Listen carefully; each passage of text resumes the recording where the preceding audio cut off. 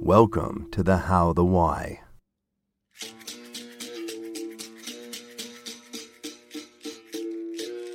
With John Barrett Ingalls. Exploring and celebrating the creative process and the creative purpose of authors, editors, artists, and publishers that make up and inspire the 1888 family. 1888 serves as a regional catalyst for the preservation, presentation, and promotion of cultural heritage and literary arts. Let's get creative.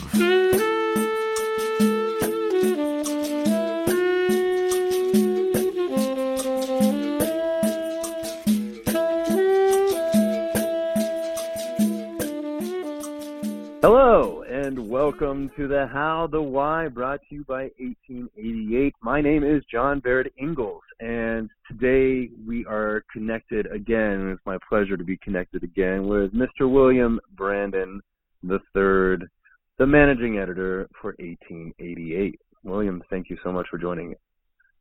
Thank you for having me, John. I had to give my full authoritative radio voice for you. That's what you deserve. I appreciate it immensely. So today we're going to talk about your new role. So last time we chatted, we were talking about Silence. The book had just come out. I gave rave reviews. I don't know. In my opinion, I did because I really liked it. Thank you. Now you took on a new role, over this last year in 2015, or was it at the end of 2014 where you took on the role of managing editor? It was, yeah, end of 2014. So talk about your new role with the company, and the company itself has gone through some changes as well. But talk about your new role and how that fits in with everything that Black Hill Press /1888 is turning into. Certainly. I started out, I began working with 1888 and Black Hill Press as a layout person. I was in charge of taking the raw manuscripts and getting them laid out for print and also for ebook. And then Silence happened, and I ended up becoming an author and expanded my duties after that. Took on editing. I did one of Kevin's novellas, and then since then I've done 4 now, I believe, if I'm correct. And then shortly after that, there were some changes that went on with the company, and a position came open as a managing editor. I took that over, and in essence, I basically oversee taking care of all the needs of the authors and the editors, getting them joined up together to finish the project, and trying to help manage the time and deal with the deadlines and answer any questions that anybody has, and kind of put things to bed, so to speak, as far as that goes, as well as having a role in choosing who we publish. And now that we have expanded some, we made a command decision to try to pare down what we published a little bit. When I first started, our output was somewhere along the lines of 12 to 16 publications per year.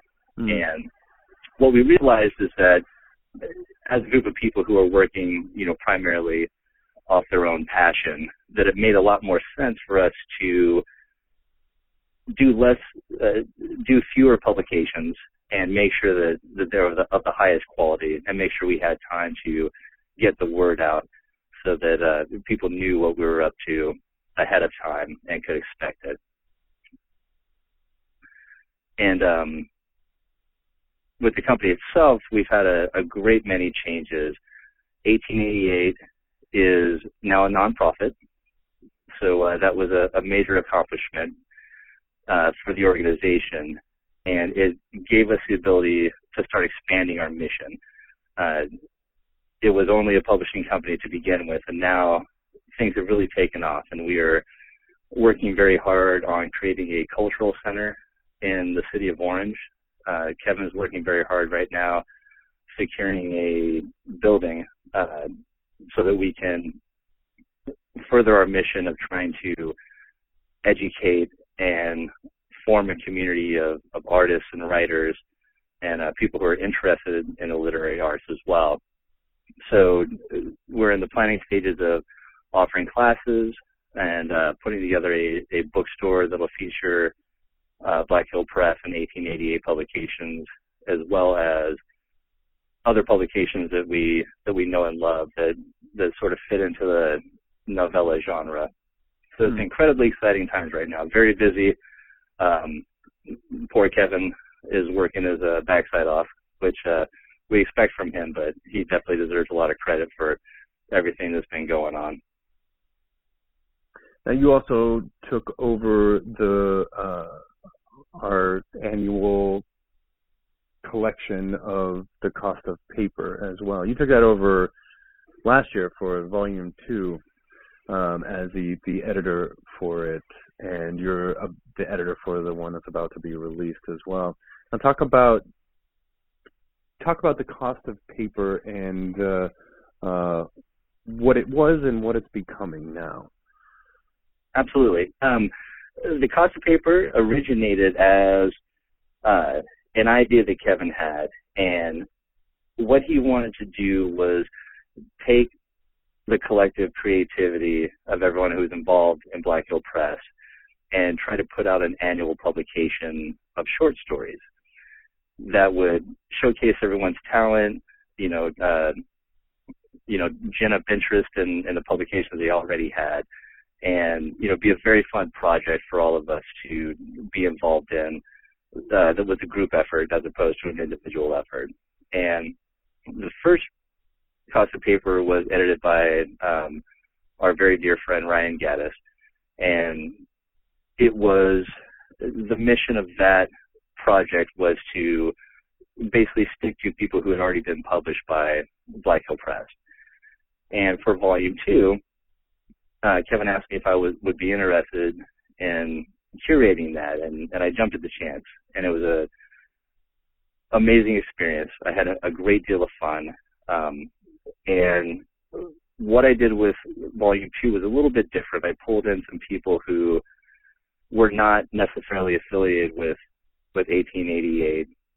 Some of them became affiliated later through putting novellas out, but I wanted to try to expand things, and it was very successful. I was very, very proud of Volume 2. And this time around, Kevin and I had a lot of discussions, and we decided that for Volume 3, we wanted to try to grow even more. So we changed the format from, persons that we were directly involved in to a submission format. And so for Volume 3, I'm very excited about putting this out. We're shooting for February 1st. It should come out. But we have people from all over the world, as far as India, all over the United States. Some people are names that the readers will recognize from the Black Hill Press family, and some folks are brand new. And it was very edifying. You never know what's going to happen when you switch from curation to submission. And we had some stellar submissions this time around, and some people who, I feel the world would be remiss if they didn't read their writing. So that's always a very nice problem to come up against. And so this time around, like I was saying, we opened up the submission, so it should be a much more varied grouping. We have a lot of different styles represented. We even have a couple of micro pieces that are, less than 100 words. There's some experimental stuff and also a great deal of traditional storytelling. And the other major change that the project underwent is initially we were doing a separate artist cover for every volume, and then Kevin discovered a German artist who literally created a font that's folded paper, which was very inspiring. And we touched base with him, and he really loved the idea of the project. So moving forward, we'll be using his font to do the cover for Cost of Paper, and everyone will see it when it comes out. You'll love it. It's absolutely beautiful, and a very good representation of the work we do and the contributors' work, and also a very good representation of what 1880 has expanded to, which is, basically a program of outreach to bring people together and form a literary community in Southern California, which unfortunately has been missing for a long time. Los Angeles has a very robust literary community, but it's not very cohesive. There's a lot of uniqueness, and individual projects don't really touch each other unless we all get together and have a beer. Whereas what we're trying to do with 1888 is have it be a true community effort and include a lot of other people, include a lot of other ideas, and as much as possible, try to represent the literary arts as they are, a group of very individual ideas that are brought together into a single place. So you're talking about the artist, Constantine Datz is his name, correct? Correct, Constantine Datz. Yeah. So I'm looking at the cover right now. This is a font that he created. Correct. Independent of knowing about us at all. That is amazing. I mean, it fits so perfectly for everything that we're doing with this anthology. Now, so you branched out with volume 2, and you said that you're kind of expanding, trying to expand the family, but branch out outside. But you still are honoring this family that started, back when Black Hill Press first began, and it's cool that there is still that element of, holding true to and being faithful to those artists and authors who were there at the beginning, and then also reaching out. With this new journal and with accepting submissions, were you surprised at how many submissions you received? I was very pleasantly surprised. Workload-wise, it was interesting to watch it all build up, and you always hope that through the submission process that you are still pulling in a lot of really good work. And one of the reasons that you would want to curate is that you have absolute control. You, in essence, are asking people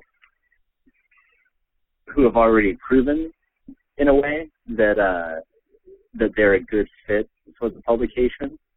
So, I had a little bit of anxiety, didn't know what to expect as far as the submissions. And the folks that have already worked with us really came out in force.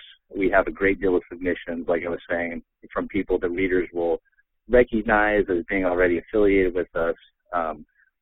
Some of the authors have just recently been published with us in the last couple of years. And then we also had some absolutely incredible submissions from people whom we wouldn't necessarily have ever had any contact with except through the submission process.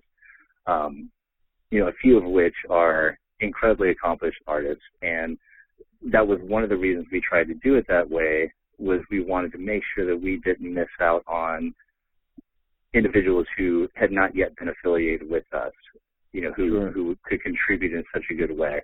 And that's one of the genius things behind the way Kevin is cultivating 1888 is not only do we want to, as you mentioned, honor and continue to publish, the great writing of people that we're aware of, we also want to continue to expand. Living in a vacuum is never good creatively, and it would be very easy to just have 10 people who we love, who we work with well, who do good work and just continue to publish those. But then you really miss out on the opportunity to read new work by people. And one of the missions of the publication is to make sure that people who are out there who may not have a traditional way to be published can be heard and can be given an opportunity to have their writing published as they deserve, as opposed to the traditional struggle of, fighting and realizing that you're getting cut out because somebody doesn't know who you are. Sure. Was there any seeking out of authors or solicitation for this volume, or was it all just submissions? There were a few emails that I ended up writing, and it was primarily to people who we had already worked with, because I wanted to make sure that if they were already affiliated with us and were not completely aware that something was coming up, that we at least gave them an opportunity to send a submission in. But aside from that, really it was all submission, and it's an incredible anthology. And the idea behind it, which I failed to mention earlier, the cost of paper is named that because we print the anthology literally for the cost of the paper that it's printed on. So it's a nonprofit effort, and all the submissions are donated, in the spirit of community. I know with the first volume and the second, one of the themes or one of the things that came up was with those authors who were a part of the Black Hill Press family, they were writing continuations of their novellas or short stories that existed in the world of the novellas that they wrote. Is that still a part of what people are doing with the cost of paper?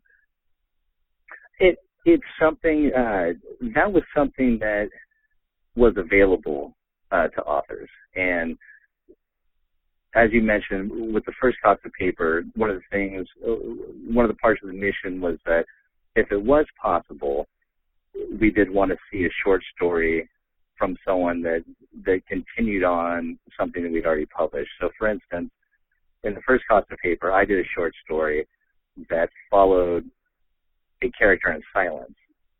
And it was a character that falls out. You've read the book, so you'll remember Celine, the love interest of Dean, towards the middle of the story.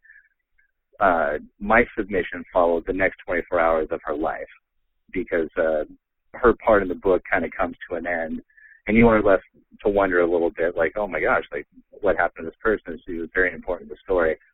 So that was a great deal of fun, and I really enjoyed doing that.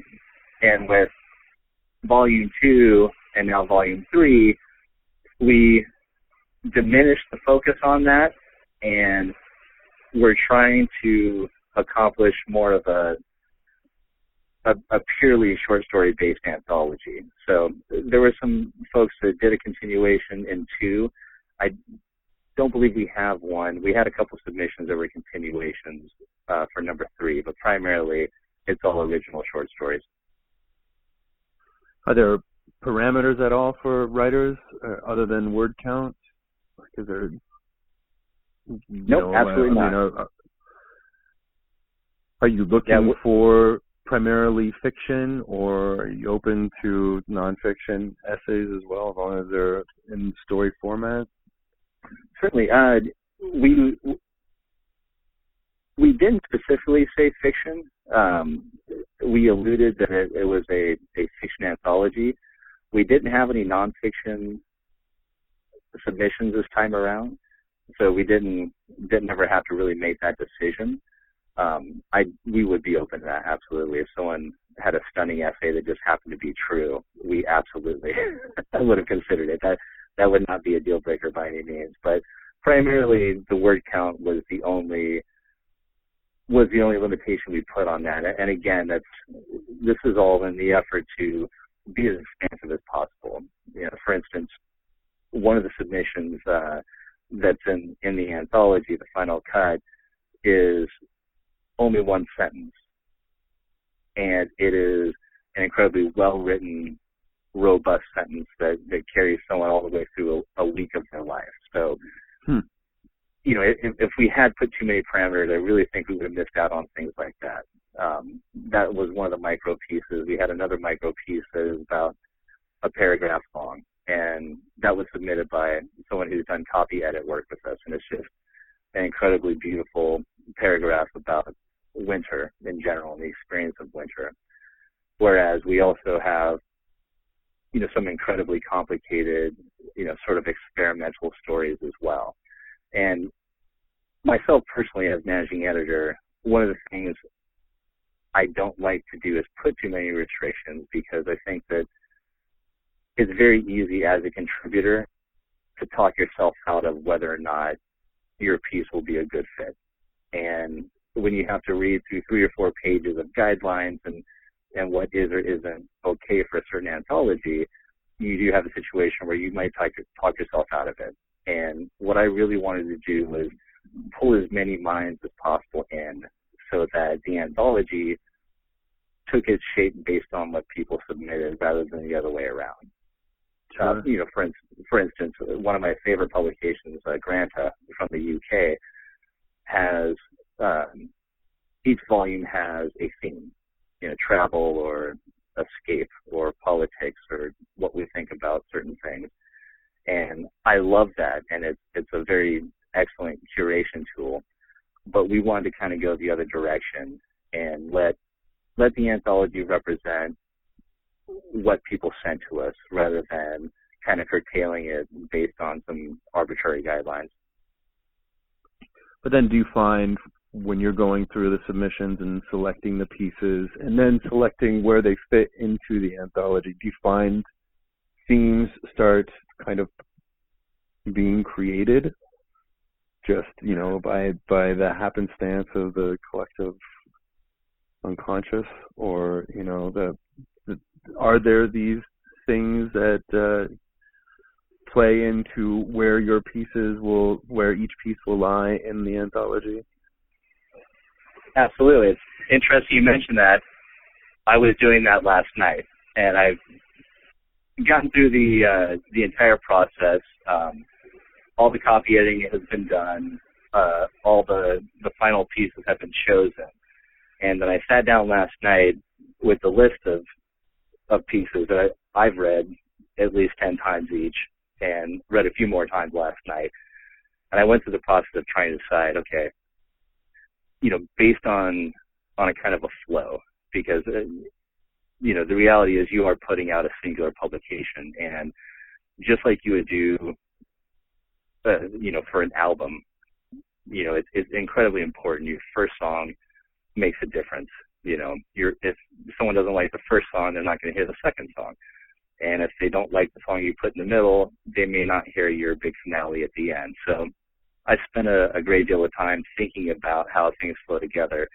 And in particular, this anthology had a lot of individual themes. There are some very intimate and heartfelt treatises on relationships and personal interactions.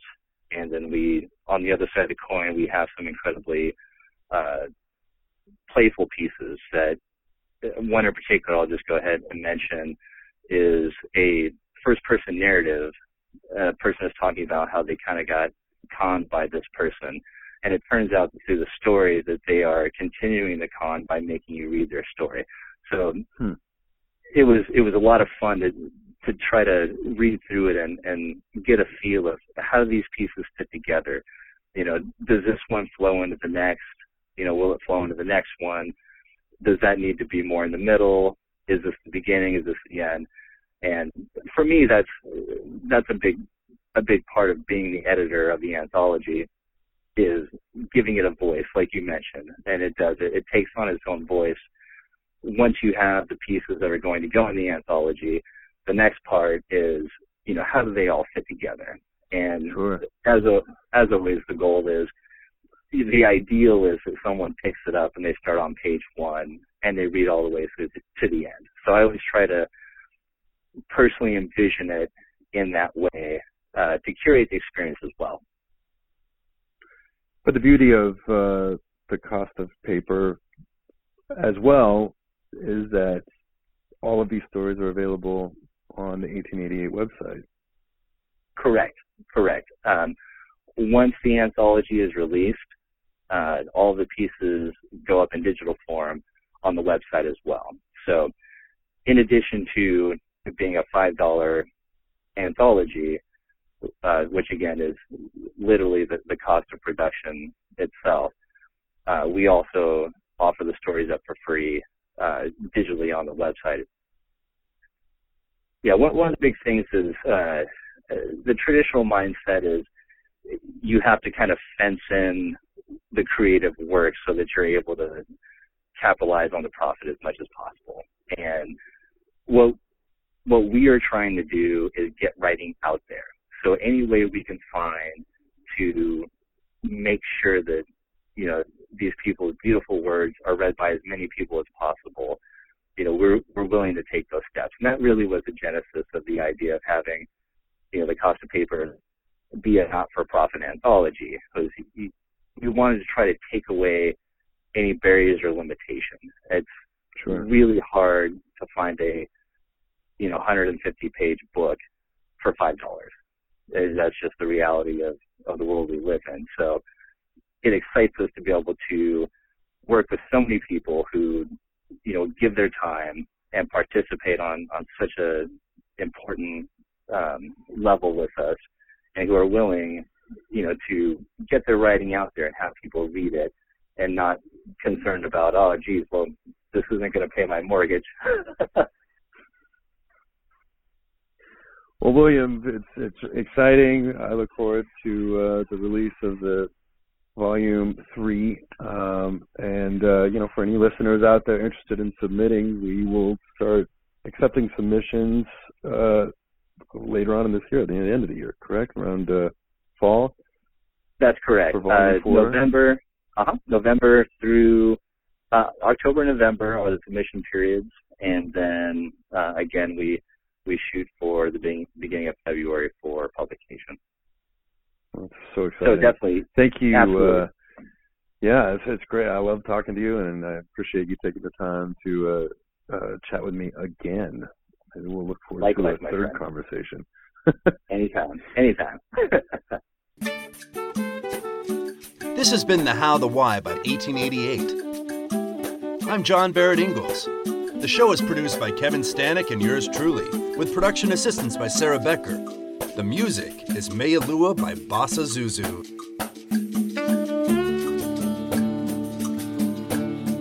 I wanted to thank everybody for your creativity and your inspiration, and to remind you all to keep making art. Thank you.